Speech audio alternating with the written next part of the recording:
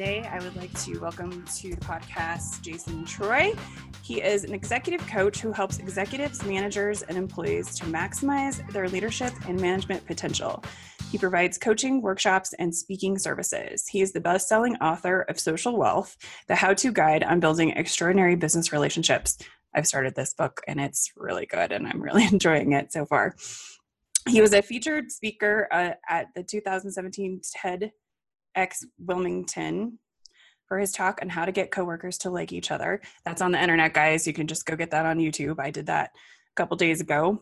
His employee engagement and team building game, Cards Against Mundanity. I cannot say that word. I know it's a tough word to say. So. Mundanity. Mundanity. Has been played more than 12,000 plus by more than 12,000 plus employees and to increase performance and teamwork. Jason has his law degree and master's in communications from Syracuse University. Welcome. Thank you for coming. Thanks. And I actually updated the downloads to 20,000 actually, because I got a lot more evidence. Yeah, I've got a lot more people coming, telling me stuff. So it's really interesting how many more people are playing it. And like we talked about before, the lagging indicators of like how many or what. And I'm pretty conservative in the numbers I give out. So I try to get enough of them back or when I'm speaking and compile the list so I get closer enough to do the back of the envelope calculations when I have people telling me things. So that's awesome. And so guys, those are free. And we'll put those in the description box, put the link in there so you can download them. I downloaded them myself because I want to do this with my team. So my first question is always the same. What was your first job? It was being a caddy, and I worked at a movie theater at night because I could make money, all the time. And the caddy, one of the things about doing it was at the golf course that I could do it at, I found that people could carry two people's bags at once you got a little bit farther along, right? And those people were making more money double bagging for people because you couldn't take carts out on the course. You had to have some special deal to do that. So essentially members had to carry their own bags. Oh, that's awesome. Of course. So yeah, so it was a way, and it was tip based, right? So just like a restaurant. Mm-hmm. Yeah. But you could do it during the day, and then at night. And this is when I was 15, so I could work. And then in the movie theater, I found that I could work when I was only 15 for whatever reason, and so I didn't get paid that much, but I got to watch movies, and it was something I could do. Right. So did you get free golf too? No, but it was pretty fun. I mean, I did it for a couple summers, and then it was a lot of work too, because you had to physically carry 18 holes. That is a lot of work. Chicago, and I mean, it was not an easy job, to say the least. One of my cousins is a valet. And he's been doing it for years and years and years. And I keep telling him I need to come do it one day a week so I can get my cardio in. Yeah, no, that's serious running. Yeah, I used to bar cart in college. I worked at a country club, and I literally did everything. But one of the things I did in the summer was bar cart. And that was always fun because the guys are like, here, put your own shot for you too. And I'm just like, guys, I got to drive this thing around the course the 5,000 more times today. Okay, so let's get into some nitty gritty here because you've got lots of content that I want to talk about. So anyone who isn't paying attention to company culture discussions know that employees are disengaged, and most companies are having a horrible time shifting cultures to one of collaboration. So we talk about participation age companies all the time, but what does that really look like, and how are companies getting there? So what is your take on why the shift to participation age work styles is so difficult? Well, the problem is we throw all these people together in a complex organism and just expect it to work, right?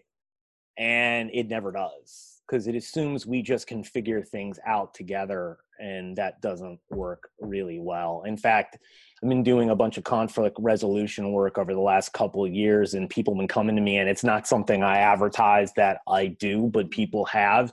And I've sort of done back of the envelope calculations asking people, and I'm like an average team of 5 of high performing people, because someone won't come to me unless the team is worth keeping together, right? So high performing team of like 5 people, on average, I found waste somewhere between 200 and 275 hours a month on misunderstandings, miscommunications, conflicts, all the rest of these things that are hurting their performance and productivity overall, and emotional turmoil. And it just keeps going on because no one knows what to do and how to step in. And the problem is that mediation fails because a lot of the times I'm not the first person brought in. In fact, I'm usually not. And they have gone other places because the key is, how do I rebuild trust? And how do I get people to be much more self-aware, right, in a situation like that? And the trust is the first issue that needs to be built on step one. And people conveniently miss over that, right? They're like, well, because I heard some high-level person at Facebook talk about, she's a book coming out about building trust. And I've listened to some podcasts, and there's really, it doesn't say specifically how do you build trust and how do you go about doing this and breaking it down. Mm-hmm. And it seems like some amorphous thing that you either have it or you're not, or you have to do all these complex web of things. And I think it's much more simple than that when you break it down and look into it. And you have to make it a priority and make it really intentional, because otherwise everything else just breaks down. I was reading another stat, 66% of startup businesses fail, like successful startups, because of not only co-founder issues, but management team issues that are all related to interpersonal conflicts and miscommunication. Those two things alone. No other reason, not the product, not the service, not the solution. The people can't get along. And so it falls apart, right? And that's pretty common, right? I mean, it's again, if we gave people a roadmap and showed people what to do in explicit conversations, right? Like a box of instructions, and we opened up in the beginning and shared really and stripped down and shared who we are, our experiences, our values, and everything else, people would have a much better feeling of the other people. They'd feel safer having interactions, creating like psychological safety and all these other things that are a requirement to do great work in teams with other people. But instead, we just throw them together and it comes down to guesswork, mind reading, trial by many errors. And then we just expect it all to happen. And it becomes a random mess of biology, neurology, psychology of why we pick what we do and all these things around diversity and diverse opinions. And and then it becomes a sea of craziness, right? Instead of having it be operationalized and engineered, where you get consistently the same results. And I believe, and I've seen it, there's no reason why it can't be that way everywhere if people actually had a system to do it significantly faster from the day an employee walked in the door and made it a priority rather than an afterthought. Yeah, we hear people talk about, leader structures instead of like manager-employee structures. And this conversation around trust really helps solidify this in my mind about how this leader stuff works. Because I've watched many businesses, or I've talked to, employees and businesses that are trying to break down that manager-employee structure, and then it just fails. And, always my question is why? Why did it fail? What did they screw up? Like, what happened within the culture? Yeah. And you can't lead people or be led if you don't trust the people around you. And extreme trust. The thing about it is, it's not. So here's where it's really interesting when you think about trust. So all problems come down, almost every organizational problem comes down to two things. What happens that goes through the human brain unconsciously. One, do I trust you or do I not? Right. And if I don't, we don't even get to question two. But if we do, then the next question is what level of trust do I have with you? And if I don't have extreme trust with you, then it's almost like I actively distrust you. And what I mean by that is, if you had a rate on a scale of 1 to 5, right? 1 from, extreme distrust to 5 extreme trust. What data has shown, Harvard Business Review had a whole thing on this last month in May, that if you don't rate your manager a 5, in terms of engagement, it's the same thing as having a 1. So if you say you just trust them, a 4 out of 5, right? and they're rated by the team, it's the same thing as having it, I actively distrust you. Mm-hmm. It doesn't matter. And the reason is that if I don't put you in my inner circle psychologically, right? So think about it. Everyone think about your best friend, your partner, some people that you love, right? That is your inner circle. The reason is because everything you value that relationship over the argument or the situation. So you'll find a workaround, like human nature wise, right? Or you'll let it go, or something will happen in order for you to move forward, right? In general. But everyone else you won't. Because there's no value there for you because you don't feel any loss. There's no great loss in your life if that goes away, right? Yes. Right. Really. And the other problem starts to be is that, so when I walk in the door on day one, you now have a paradigm. There is either trust or distrust. There's really no gray in the middle, right? I guess you could say there's no trust if I don't know you at all, but we make such quick judgments that all the other things start the arrows moving on either side for trust or distrust. And the problem tends to be is more trust begets more trust, and distrust begets more distrust. So it's very hard to turn them around. And what starts to happen in people's mind is, let's take two situations. Like, let's say that you are meeting a friend out for dinner and that friend is late. If you have a high level of trust for that person, your first thing is positive intent. Oh, they probably got stuck in traffic. Oh, it's not that big a deal. Life gets in the way, right? But if you're in a shaky relationship with them or in some level of distrust or maybe not as close with them, you're probably thinking, they probably don't care about my time. Like, why are they late? Like, I showed up on time. Why am I waiting for them? Blah, blah, blah, right? Well, that creates more distrust. And it's really hard to break those cycles. And at least in that friendship, you have some other background, but at work, like, we don't think like that. It's very business oriented. So it's even harder in an environment like that. Well, then everything falls apart, right? Because if I distrust you, there's no psychological safety I can create. There's no close working relationship. There's no really good teamwork. I'm not going to share things with you just openly. I'm going to try to be perfect with you. I mean, all these things start coming up. If I'm in conflict with you, I won't give you the benefit of the doubt. I won't confront you early on with issues. I'll let them fester, right? And then I'll talk behind your back and create all this other atmosphere, right? So these things all occur, right? And the problem is that organizations don't attack the trust problem from the get-go. They try to say, oh, there's a conflict. Oh, there's a problem in our business. Let's how to fix it. Well, it's a trust problem before it's another problem. So if you don't fix the trust, it's not going to work, right? People say, well, our employee engagement is low. And I'm like, well, yeah, but they don't trust you to begin with. So you could fix the survey, but you're not going to fix the people unless you do something to create a sense of closeness across the board, because that's not the real core issue in the bottom foundational level. You're missing it and you're just dressing it up, and you won't really get to that place. So we have to go back to the beginning and saying, okay, well, what can we do to bring people closer together so they fundamentally understand each other and can work better together and cause less misunderstandings, less conflict, all the rest of these things, right?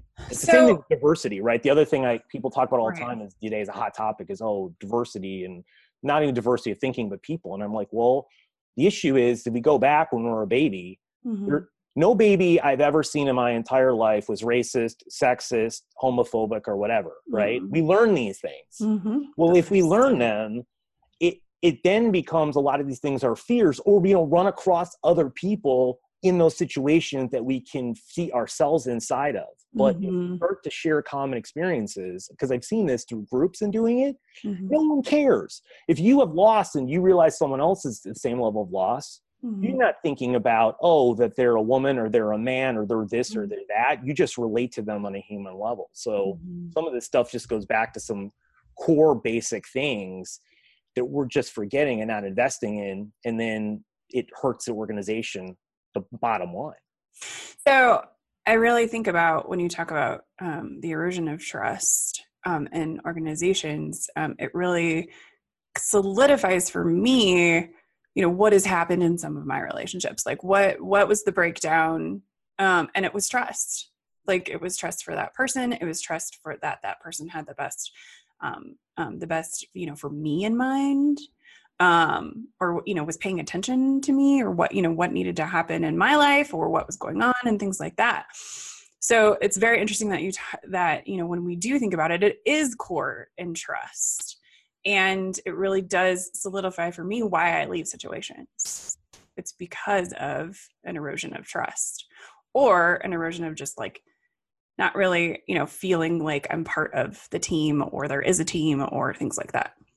Yeah, it makes it, and it's true, because then we start to feel an erosion of trust towards individuals, right? What happens is then we're on this team and we don't feel safe being ourselves, right? So then it's impossible to create psychological safety, which is a precursor, they found out, is the number one reason for high performing teams. Is you can show up as yourself, you can dissent, you can argue, you can tell people things, you can share your emotions. I mean, all of these things are a requirement, because otherwise we're hiding.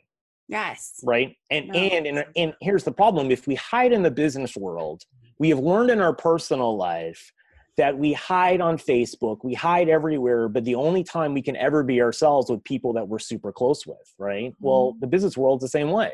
And so if you're not yourself, we're not operating on our core strengths, and we're not as motivated, we're not determined, we're not going to work as hard, right? I mean, all this stuff, I saw a stat by Gartner research that showed that, and this is self-reporting even, only 16% of employees said they are coming to work every day giving their maximum effort, right? I mean, and there's all this data out there that's, 86% of executives cite communication and collaboration as reason that projects and other things fail, right? I mean, the problem is no one's asking, well, how do we fix these things, right? They just assume that it's the team and it's the people and the rest of it. Or it's the culture. It's the culture, right? And I hate that word in some regards, because I do too. It's easy to blame something that's amorphous, right? Like, and then to not understand it. And that's the reason why, because people don't want to deal with it. So then they just call it that, without breaking it down and really saying, okay, well, culture is made up of trust. It's made up of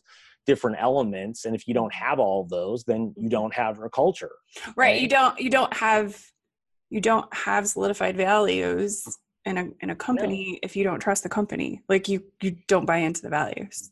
No, right? And you have to have values that are operationalized, meaning that people are actually looking at performance reviews and given money for them and promoted on whatever it is. And you can only have so many values in order to go through that, because it's impossible for you to take a look at those things. So you have to pick and choose what's at the top of your list, right? I mean, and that's life. But you if you don't make a choice, then you have nothing, right? Right? Exactly. And that becomes, you have no culture, right? So I mean, all these things have to be decisions and prioritize and time spent. And what people think is, I don't have any time for this, right? That's what I hear all the time. And I'm like, oh, but you do have time to lose 275 hours a month arguing with your coworkers and not talking to them. I forgot that you have that many hours, but you don't have an hour a week to do some of this work, or in the beginning, right? But you can lose all that money, and that's okay, right? Like, and that's what happens in large organizations. I mean, this is not like something. I saw another stat: for every 100,000 100 employees, the average company wastes $420,000 as a floor in miscommunication a year. That hurts my brain. I know. Now, at some level, we're not going to be able to get rid of all of that, right? We could argue, but I bet that number we're could still be people. half, right? Right. So you could hire anyone and people to come in every year and work at that problem, and you'd be making a 6 to 7x return on your money. So crazy. Right. And you could hire really good people and spend a lot of time and money on it to do that as well, because you'd be making a significant portion of what's going on. Oh, it's a huge ROI, right? Huge ROI every year, right? To make sure that you are having that number and getting it down to 200,000 or 150 rather than 420. And that's a floor. It's a lot higher in a lot of organizations than that. I've seen data way higher than that. So it's a problem we don't want to talk about, because it requires other people to take massive action and prioritize it. Mm-hmm. And they can just delay it by looking at balance sheet things and saying, well, there's no time for this because we are doing something else, right? And then it requires you to argue with the CEO, who then can fire you, right? Right. Or hurt your career advancement. And so then you're like, well, I don't want to do this, so I won't say anything, right? And this goes on and back and forth from people. And you will see some progressive organizations, but they are a very, very, very few, right? Right. Very small in total. Right. So we have our Zappos, we have our WD-40. There's a few out there that have got this right.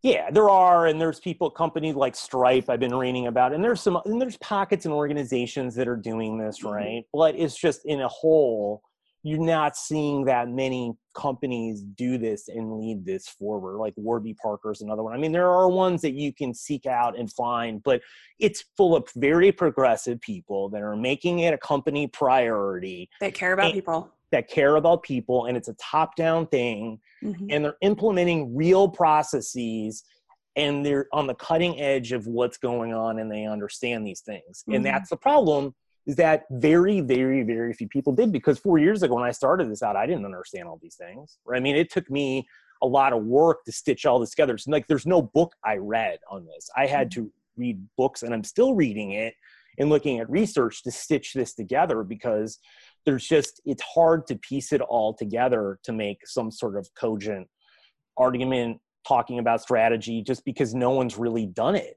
before. They're not really talking about it in terms of this. And so we're really on I'd say on the super early side of adopters on this thing. Right? I think that's totally true. I think, very true. And like I said, there's all these things we talk about with participation age and leader and having engaged teams and all of this, but it's all very nebulous. Like, how do we do that thing?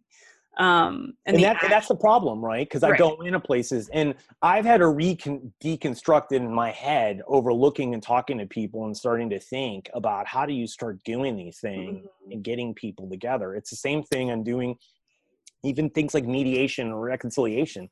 I had a couple clients come to me 2 years ago and I didn't really know what to do. Like, I mean, I sort of did, but then I had to look at all the research and none of this stuff made any sense to me, right? And it's the same problem like in marriage counseling. If we get two people together who can't see each other's opinion and shove them in a room, how do we expect them going to work itself out? Well, that's why it rarely does. And most people who go to it, I talk to, it fails. Or they'll go to multiple, and maybe one will work in some degree, but not over the long term. Because we've got to go and trust each other. We've got to look at our own blind spots and understand those. We have to do our separate work, not a part of that group, and then come back together, fall on our sword, and figure out a better path forward. Well, and that's so hard for people to do. Right. But I've yet to see some therapist who's recommending you go to other therapists outside of me and work on it, or work with me separately and then bring you in a room, because there's liability, there's other issues, right? There's all these things going on. So therefore, then we just try to work it out together. And I mean, people are not going to be able to do that, and they don't, right? Because you have to know who you are and what you want. Exactly. And that's the problem. It's not the problem you argue. It's the problem that you don't see who you are and where your blind spots are and haven't done the work before. So you can't go in and look in the accountability mirror. I mean, the first time is the hardest. After that, you can do soul searching and find someone and figure the answers out a lot faster. But it's the same thing in organizations today too, right? I mean, no one's really looked and understanding what does really employee engagement mean? Like, why does it really matter? How do we really onboard an employee? Like, I don't think there's an CEO I've ever seen that have walked to HR and said, walk me through every step of the way when that employee comes in the room. What are they doing? Yet now we've got all these problems and people wonder why that they're there. And I'm like, well, yeah, because you don't even know what's going on, right? I mean, I looked at like LinkedIn. Someone sent me a couple years ago LinkedIn's onboarding process, and it's a huge step-by-step process. Like, one of the side notes is employee getting to know other employees through like an icebreaker. And I thought to myself, it's like 0.2 of 0.70 or something like this. And I'm like, no, that's steps 1 through 60, right? Like, the only thing ever cares about an onboarding process is, like, no one ever remembers it, but they do remember building great relationships with people and when it started. Mm-hmm. Day And if it one. can start with day one. Yeah. Who cares about the rest? I mean, like, end of the day, if you don't go explain the benefits for them, people will go figure that on their own. I mean, And they'll you don't, figure out what they're supposed to be doing, and they'll yeah. I figure out mean, how to but you handle can't, that software, and they'll figure out what their job yeah. is, and they'll figure Or that they'll all just ask questions, or you put an FAQ up and you videos and people will watch it and figure it out. out, or they ask you some questions, but those are easy question and answers that you can do, right? But you can't do the meaning of other people because there's a lot of fear, there's a lot of anxiety, people don't know what to do and how to go about doing it, and they're not going to sit there and ask someone questions like, so Right. tell me about the biggest setback you've had in the last 5 years Mm-hmm. and how that affected you, right? Tell me, your biggest pet peeve, right? And what not to do with you. No one asks those questions, but those are the questions that make the biggest difference in working with people and getting to know them. Mm-hmm. They just figure, well, at some point we'll figure this out in the learning curve. And maybe they do, and a lot of times they never do. Right. And what happens there? Then the relationship is either hurt, distrust, and then that affects every person that you're working with. So now you are a victim in a team. You're a victim of where the worst relationship lies. The weakest link will break you, right? And that's the Mm-hmm. problem. And you're a victim of that. And a lot of people, I don't think, really realize that they're living in this randomness, that how great of their work effort employee is going to be dictated by the people on their team and the people who don't have good relationships. That's so true. I mean, every team I've been on, like if we didn't all get along or we didn't all like know each other intimately, it just doesn't work. It never does. That's every high performing team I've watched when I started to look at the top 1% teams and watch them. They all do, right? They all appreciate each other for who they are, and they want to be around them and value their opinion, or at least enough their opinion to listen to it, because it'll make them stop and think at the very least, which is a whole different process than the rest of the teams go on, right? And that is the difference. And I think because of that, you'll like a person. Maybe you won't be friends with them. And I don't think that's a requirement, is to be friends with someone or social friends for things to be successful. No. I think that's commonly a byproduct, but it doesn't have to be one. But you won't value someone or like them unless you really get to know them, because then you'll truly respect their opinion and actually listen to it to begin with. Otherwise, when they're talking to you, what most people do is they're formulating their counter argument or argument, right? And they're not even hearing what the other person is really saying, because they have to be on the defensive. If you understand people's stories and you understand where they've come from and you have that like level of knowledge, then you can filter what they're saying through their experience. Definitely. And it makes a huge difference, because and I was in a group and someone mentioned that, and I thought this is always a brilliant, when someone figures this out, is that understanding someone's experiences helped me connect the dots with their behavior and where their hot buttons are and why they might get defensive. Right. And I think it's so true. Once you understand all this stuff, you can piece together, because at the end of the day, we're all patterns. And we're ones and zeros, and it all stems from growing up, our relationship with our parents, how they form our blueprint and our identity with the world, and all that stuff you heard about psychologists saying most of the problems we have come from under the age of 10 is all true when I do blind spots and self-awareness. But it also, you can figure that out through other people sharing where their trials and tribulations and challenges are. You can connect the dots to where they're currently having problems with, and that will help you significantly understanding, or ask the next question, tell me more. Yeah. It seems like that's a hot button when I bring that up with you. What's going on, right? Well, then you can get a lot more information rather than doing it, ignoring it, or what 99% of the people do is just never have a conversation about it and then have it fester until the point is where it explodes, right? And then you have to do massive work to rebuild the trust, but not only the trust there, it fractures the entire team. Right. Because now everybody's got conflict, or like feels the conflict. They do. Or people are caught in between and trying to play like Switzerland, right?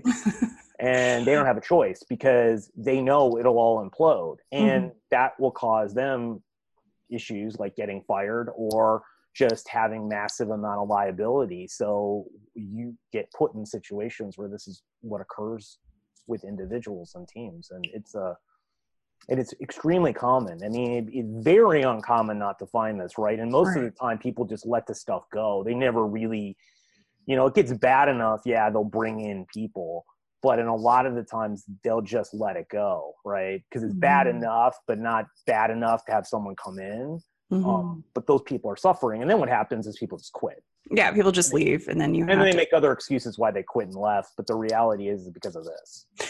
So yeah, you're talking about like who we are is like solidified before 10, and I've got little kids, and you're scaring the crap out of me. Yeah. Great.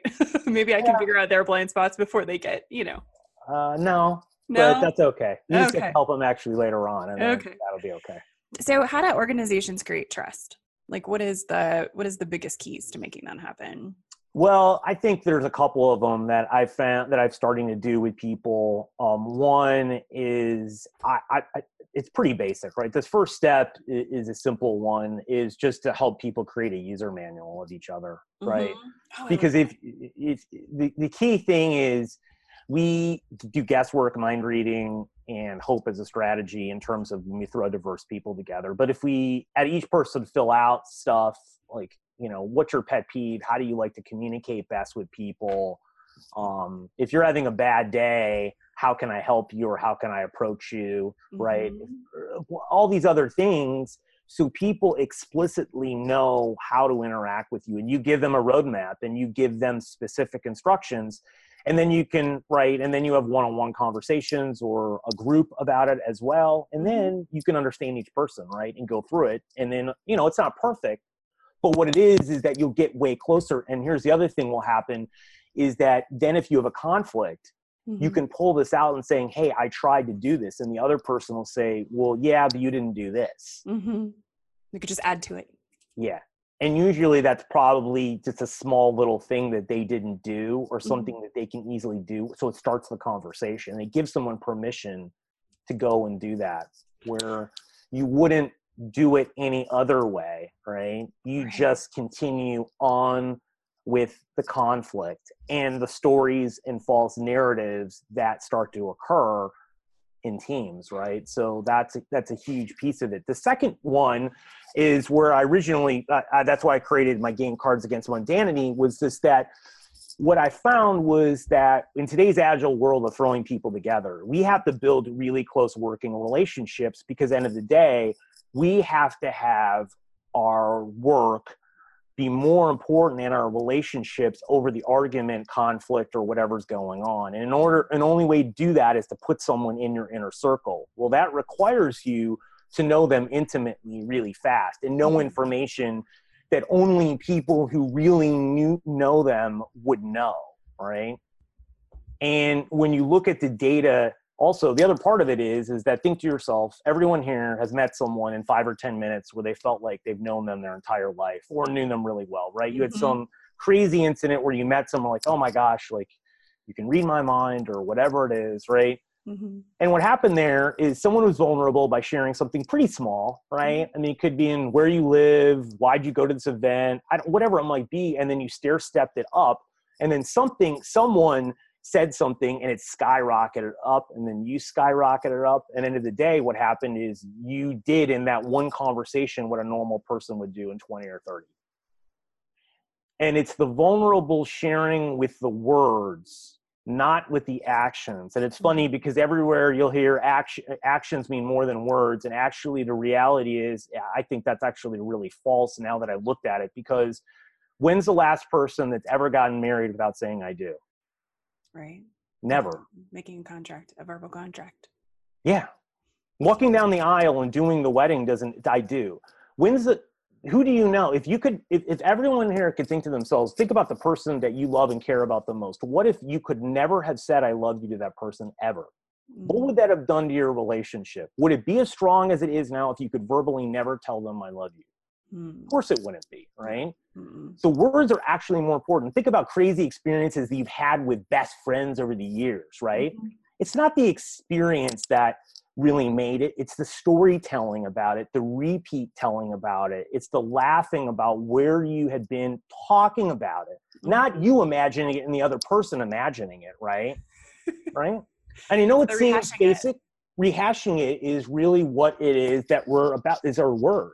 So they're absolutely critical for you to do that. And it's vulnerability, and it's doing that skyrockets trust. And what I found is that it's not between two people can be magical, but between groups is transformative. That's so cool. How do you, actually, I want to back up real quick. So your blueprint, you were talking about the blueprint of like the people blueprint of what's your pet peeve? How do you prefer to interact? How do I approach you with conflict? That would work with clients too. So, it would work with anyone. For our small business owners, it doesn't have to be like your employees. If you're a solopreneur, like you could do this with your clients. It works with anyone. Yes. And then it would help your team too. So if you're handing your team projects, you're handing over the blueprint of how to interact with this client. You could ask them, what's your preferred communication style? Yeah. Right? I love that. And ask them. And then when they're looking at you thinking that's crazy, saying, well, you could say, look, like some people love to be called on the phone. Some people rather have a text. Some people rather have an email. Like I'd rather, you can fill it out, but I want to understand, like in an email, what do you like to read? Details, or what do you want, right? Or do you want to talk more about it on the phone? Because everyone's different. And these little details make people upset. Like I'll talk to senior executives that all they really want is a 2-sentence email. And if you don't figure it out, they won't read the rest of it. It's just a waste of time. And they get annoyed with it. So, but unless you ask them and then they tell you, but they're not proactively asking and telling and informing you. And that's the problem. There's no explicit conversation about it. It's learning by trial and error. That becomes the problem that happens. And sometimes you're going to be right, but more times you're going to be wrong. No matter how good of a mind reader you think you are, or how well you can think you know other people, you'll only know them so well. Yeah. And if you're from the get-go, like if I bring in a team member and I'm like, okay, here's the blueprint for this client. They prefer to talk on the phone, or they prefer an email and then a phone call, or they like bullet points, don't send them paragraphs. And they're immediately interacting with the client that way. They're immediately creating trust because they're interacting with the client in a way that is already figured out. And then they can do their best work without worrying about all of these other things getting in the way of it, right? That's the other thing, right? I love this. Now you're allowing the people that you have to work at their highest level without getting the little things in the way, the subtle misunderstandings that handcuff people and crush relationships. And the problem is that you're hoping that they just figure these things out, and it rarely works out that way, that this happens. And you're having bad experiences when you don't need to, and you could do a little bit of front end work to figure out some of these things that would be really helpful. And the people who you ask the questions with, if you tell them why you're doing it, they'd rather do it too, because there's a benefit for them, right? Yeah, we want to teach our team how to interact with you best so that there's no miscommunication. There's efficiency in getting your stuff done, and all of these things. If you could answer these questions for us and help us understand how to best interact with you, we can do that, and we can provide you with the best service. Yeah. And the thing is too, if you fill this out and someone doesn't do something, it's easy for them to get on the phone. And when they give you the feedback, you can then look at the information and make the tweak, right? With the team pretty quickly. Right.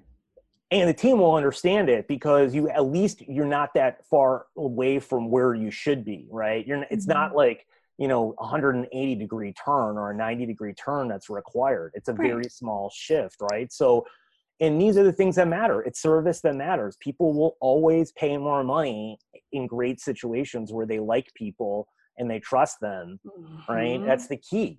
But they don't want conflict, and they don't want all the rest of this stuff getting in the way. Okay. They don't have time. That is so, that's a breakthrough for me in this conversation.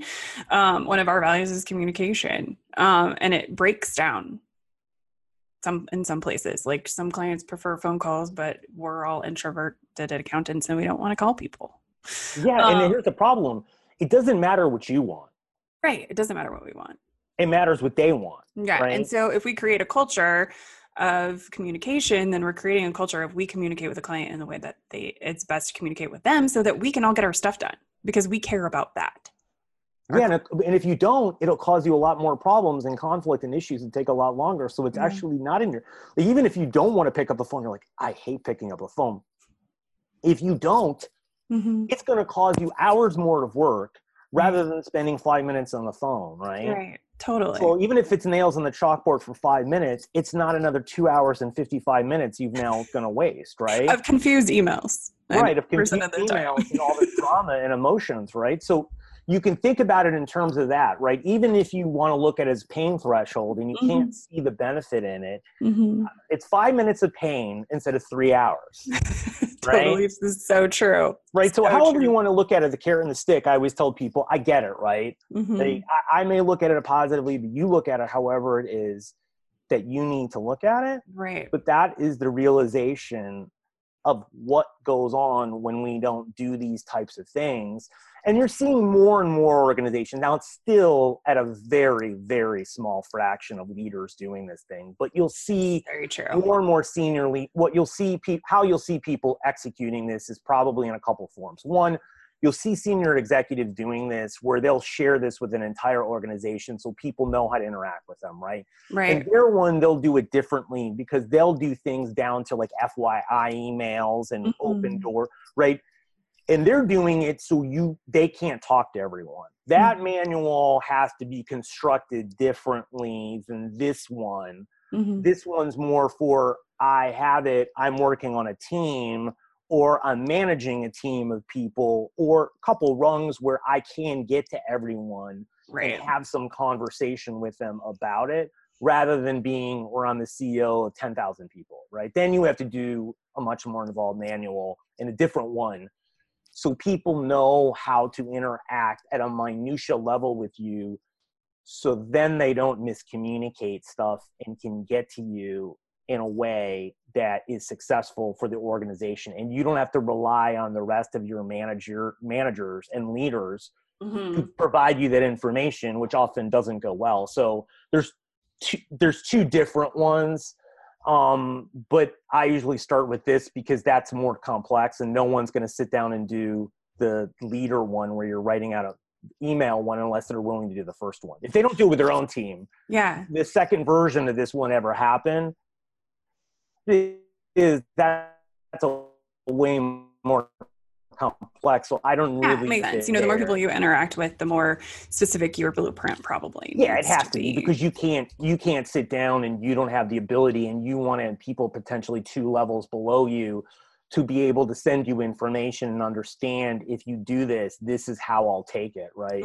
Absolutely. So that's different. But the rest of your team, you don't have to get as specific on it, but because you can have more real-time conversations about it. But if you're in the ballpark of it, these things will just happen, right? You'll start to figure this out, and you won't need to get to that level of details with them. Right, exactly. Well, and it's so nice to have something that says, this is how you interact with this person, or this is their personality type, or this is who they are, this is how they answer questions better, or whatever it is. It just helps with efficiencies, which I'm a CPA. I love efficiencies. That's what we do around here. So, and just helping our clients also create these for their people, for their clients, for their team. And I think and the other thing it helps too is there's all these personality tests that no one uses. And I think the problem with that is that they say that I'm this way or that, like if communication things, that's not specific enough. It's not. I'm finding more and more that those can be useful at a high level. Yes. But they're not helpful in the details. And the devil is in the details when it comes to these things. I want a user manual to know, like I'm setting up something complex at home, exactly what to do and how to troubleshoot it and everything else. So I feel confident going in and having a conversation with you. I don't really feel like when people take this, because I've learned how to do it, that they're walking into other people's office when they have detailed things and feel that comfortable with it. and can pull out a manual or do whatever. Like it's not, it doesn't work at that granular level. And that's it really doesn't. where the requirement is today in today's workforce, in order, especially, again, it's the agile teams, right? If we're back 30, 40 years ago where people worked a lot longer together, there's more leeway and people viewed these relationships and things differently. So there was, still it would be valuable to have this, but it's different. Now, you don't really, it's a requirement and it's mandatory. It's not an option. And if you don't have it, it's a competitive disadvantage in a significant way. And you are essentially saying you will have a retention problem because someone will leave, because if you think that 5, 10, 15, 20, 30, or 100 people are randomly going to all figure out how to work together. Like, I have some swampland in Florida to sell you too. There's lots of swampland in Florida. I know. So I'm actually going to skip forward a little bit. So actually, I want to ask this question. So what tips do you have to help people be more vulnerable? Well, one, it's never easy. No. And two, no one wants to lead with it. So don't think that someone does, because it's the hardest thing to do. And even when you feel like you're good at it, it's always hard. But here's the thing, unless you do it, when you do it, you tell the other person it's safe to share with me. Right? Okay. So it's so funny. I was on something the other day, like people will I'll meet people for the first time and they'll literally tell me stuff they don't talk to other people about. So I always wonder, why am I vulnerable? I must have been vulnerable about something. Yeah, you probably were and don't realize it. Yeah. Right? For somebody to tell me their whole reproductive history, story, it just happens. And it's your nonverbal communication. I mean, there's a lot of things that can be a part of that, right? But everyone has to have that. Yeah, and for some reason, I feel like a safe place for people sometimes. Yeah, I just find that. But that's the truth, because ultimately, psychological safety is a requirement for someone to share their deepest things and to trust you that you will keep it secret, not share it, respect the boundaries. I mean, all these other things are pieces of it, right? So that's a huge piece of it. But you have to do that, and if you don't, you can't get to know people, right? And the problem is, if you're not vulnerable, don't know people, you will have more miscommunications, misunderstandings, and other things that'll cause you a lot of emotional turmoil. And you're not allowing other people to be themselves around you either, because they feel like they can't, right? You have to lead with it to allow them to say, you can be you. You can be imperfectly perfect. I don't expect that of you, right? I expect other things of you, accountability and giving forth your best efforts, whatever those might be, right? But but being perfect and keeping silent and, all the rest of that is not part of it. So you have to be able to do that. And part of that is and the easiest way to do that is by asking questions. Because everyone likes to talk about themselves, right? I mean, but the key is you've got to start asking vulnerable questions so you can actually get somewhere, not ask surface level questions, because then it really then you don't get anywhere. And it's funny, because playing my game and doing it in groups, one of the things I've learned over the last couple of years is when I gave questions to groups to do it after I'm speaking, I'll give them a question set. And I usually started to do, I call them conversation starters, right? And I always thought in my head, I've got to start these rather than the connection questions, which are deeper ones, right? And so I always led with one and then went to the rest of them. And then I said, really, do I need to do any of that? What if I just dove right into the deep end of the ocean and started off? And then I started doing that, and it worked just as well. In fact, it worked better. And I realized that people just don't want all the small talk. And when you talk to people who are like introverts, their biggest issue with talking to people is it takes a lot of energy for have conversations, to create it, to start it, to do it. If I could get rid of all the small talk and get down to things that matter, I'd be willing to do a lot more conversations that I'm currently doing, whatever that is. But I'm not, because the requirement is for me to have this idle chit chat with people that I don't really care about. So then I want to opt out. Yes, right? That's so true. Right. As an introvert, card carrying introvert right here. Yeah.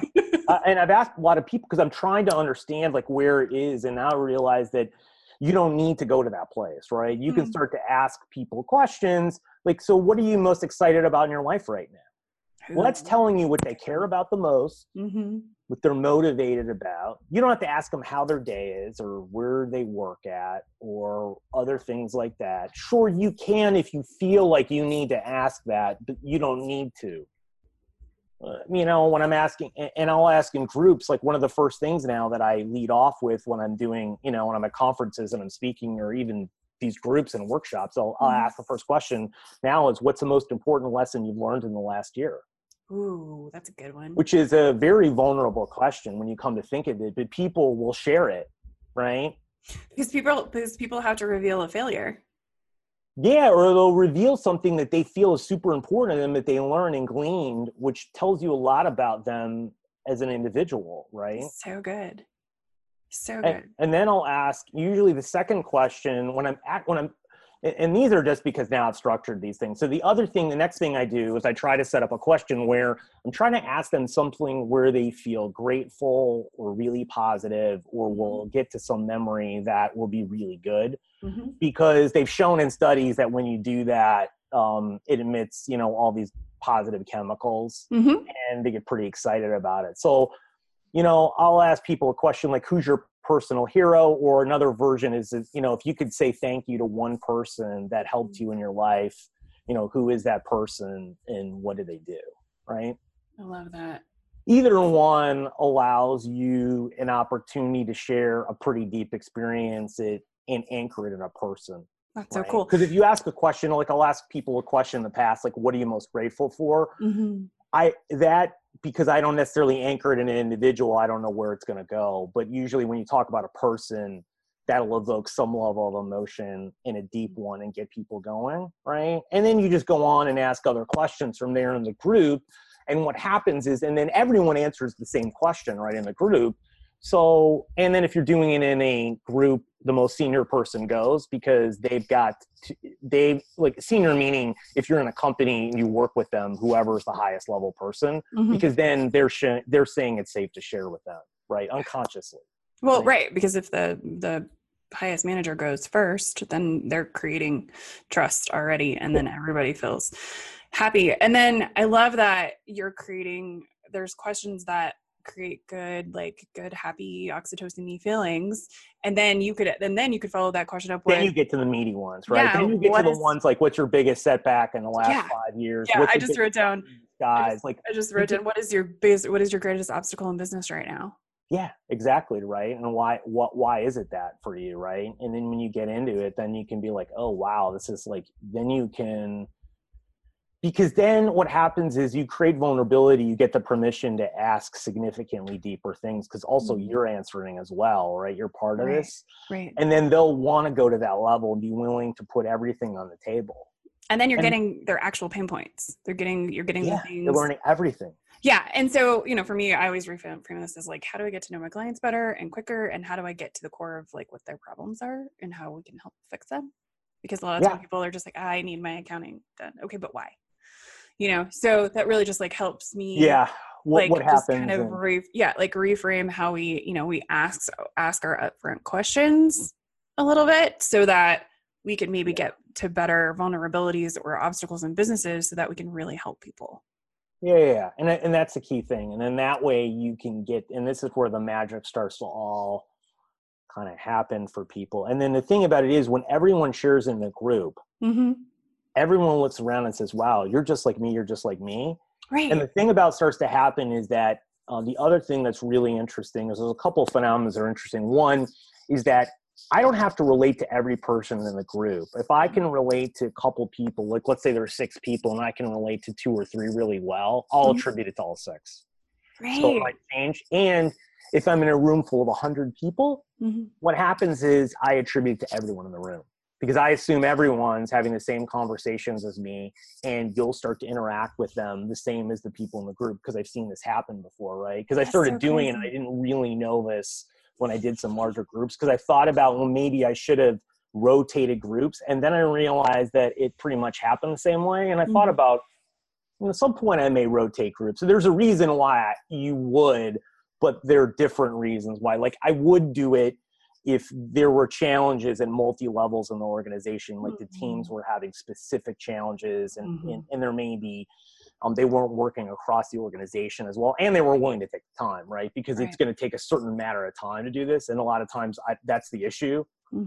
Like they're not willing to take the time because you have to ask a certain amount of questions to get to know someone in terms of a lot deeper, right? If you're in a client situation and you can't ask as many, asking a couple of these will build trust and rapport in a significant way to help you. They won't give you the in-depth information, but it will help you enough, right?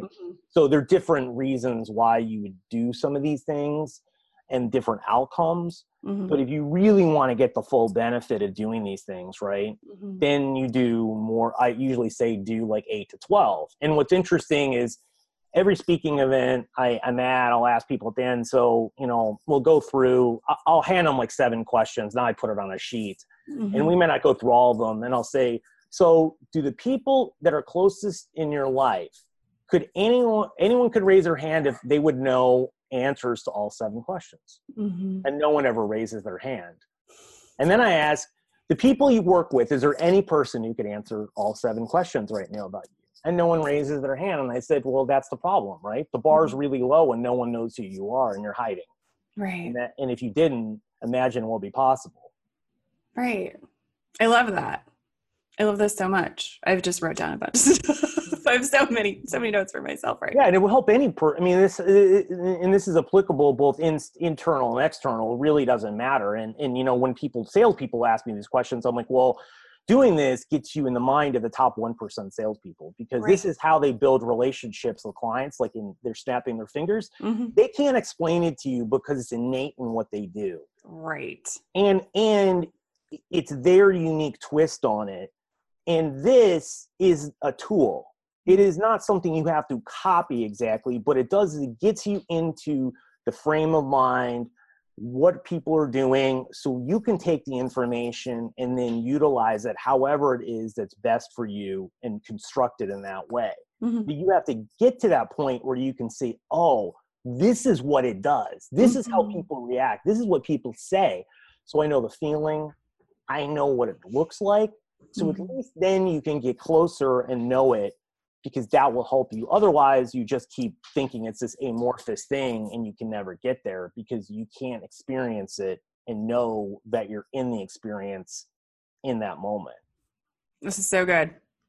So good, Jason. I just keep going back to, CPAs are the most trusted profession. And I'm always just like, why? What are they doing? What do they know? How are those relationships built where we are? That most trusted profession. And it boggles my mind how many people come to me because they're CPA or they're a tax person or whoever, they just don't communicate with them. Yeah, I know. I mean, it really, the challenge, like, in your industry is that there's tons of great people, right?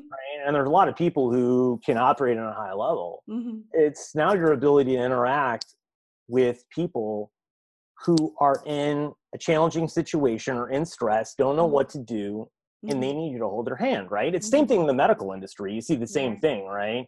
You'll see hospitals where the difference really lies in the relationships between the doctors and the nurses, right? Right. Because then everything runs a lot better, but that often doesn't happen. Right. Yeah. So then that's the issue, right? The same thing in your business. A lot of it's that there's a lot of capable people out there, right? I mean, and some more than others, but if you can't relate to other people, your business is going to hurt because you're going to lose people and not have people in your business because you're over the long term, because they're not going to feel comfortable engaging with you, right? And that's a huge piece of this whole thing, right? Of having long-term clients that won't leave. And where price doesn't matter. In the beginning, probably price matters for everyone, but over the long term, it really doesn't, right? Like I give you an example. I'm going to someone who cuts my hair, and someone introduced me to her like when I first got to Dallas, and I pay way too much money for my haircut, right? But I really like the person. They do a great job. Well, I would never leave the person. Right. Ever. Right. Even though it's ridiculous when I look at some of my other friends and what they're paying versus what I'm paying, and I'm going to a salon to do it, but I wouldn't do it. And I feel most people would do the same thing. I mean, within reason, right? Oh, but right. You could have a pretty significant margin difference than someone else where they're going to do it over the long term and not do it if they trust you and you do it, especially whatever it is. And you can easily raise the rates on people and they won't even blink an eye if they trust you in doing it, right? No one and will. They see the value in the relationship. Right? Whatever it is, right? Awesome. All right. Well, before I ask you my last question, I actually have a ton more questions for you, so I'm going to need you to come back. Okay. What is the easiest way for people to find you? So they can go to my website. It's jasontreu.com. That's jasontreu.com. Awesome. And we'll link all that stuff in the description boxes so people can get to them easily. Okay. So last question for you. For anyone wanting to build social wealth, more relationships, what would be your number one tip to get them started today? I would say that the easiest place to go to places, I try to find places to go because I find that is the hardest part. And I would always go to a place where people are giving, helping, and inspiring people. Okay. And that first place would be a charity group, right? Meaning, American Cancer Society, whatever it is, right? Big Brothers, Big Sisters, anything that you had some affinity for, right? Adopt Pets, SPCA, whatever it is, right? That doesn't really matter. The second place I would go would be if you're into the arts, and that's kind of what you lead with. And there are museums, operas, symphony, ballet, whatever, and those have a lot of people because then at least you're finding something that you like and are passionate about and people that are doing it as well. And then just start going and asking people questions and leading with it, right? I mean, that's what you got to do. And if you really and if you're nervous, the other thing you can do is offer to work like a check-in table. Call them up, and they always need help, and offer to help and do something because then you'll meet people in the organization, right? And you could probably get in for free the first time and to test it out. And really all these things, organizations are like, relationships. It's like dating. You try it out and you see if it fits for you and you like the people. And everything's going to be different for every person. So you may have to try a few to find the one that you really enjoy. But then you can start to see the opportunities here because these are where social mobile people are that care, right? That are good people. Invested, that are good people, that are doing a lot of things, which are the people you want to be around.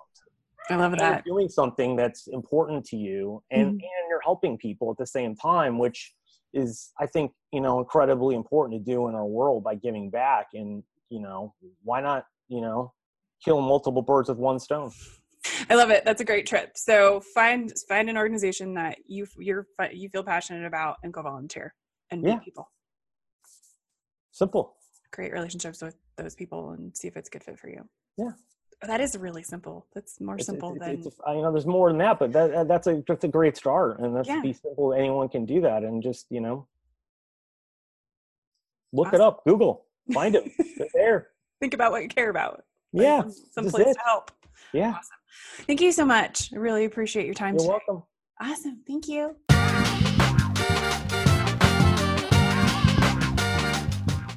Hey y'all, thanks for listening. If you found this podcast to be inspiring, helpful, and entertaining, please like and subscribe. This helps us grow the community and reach more people.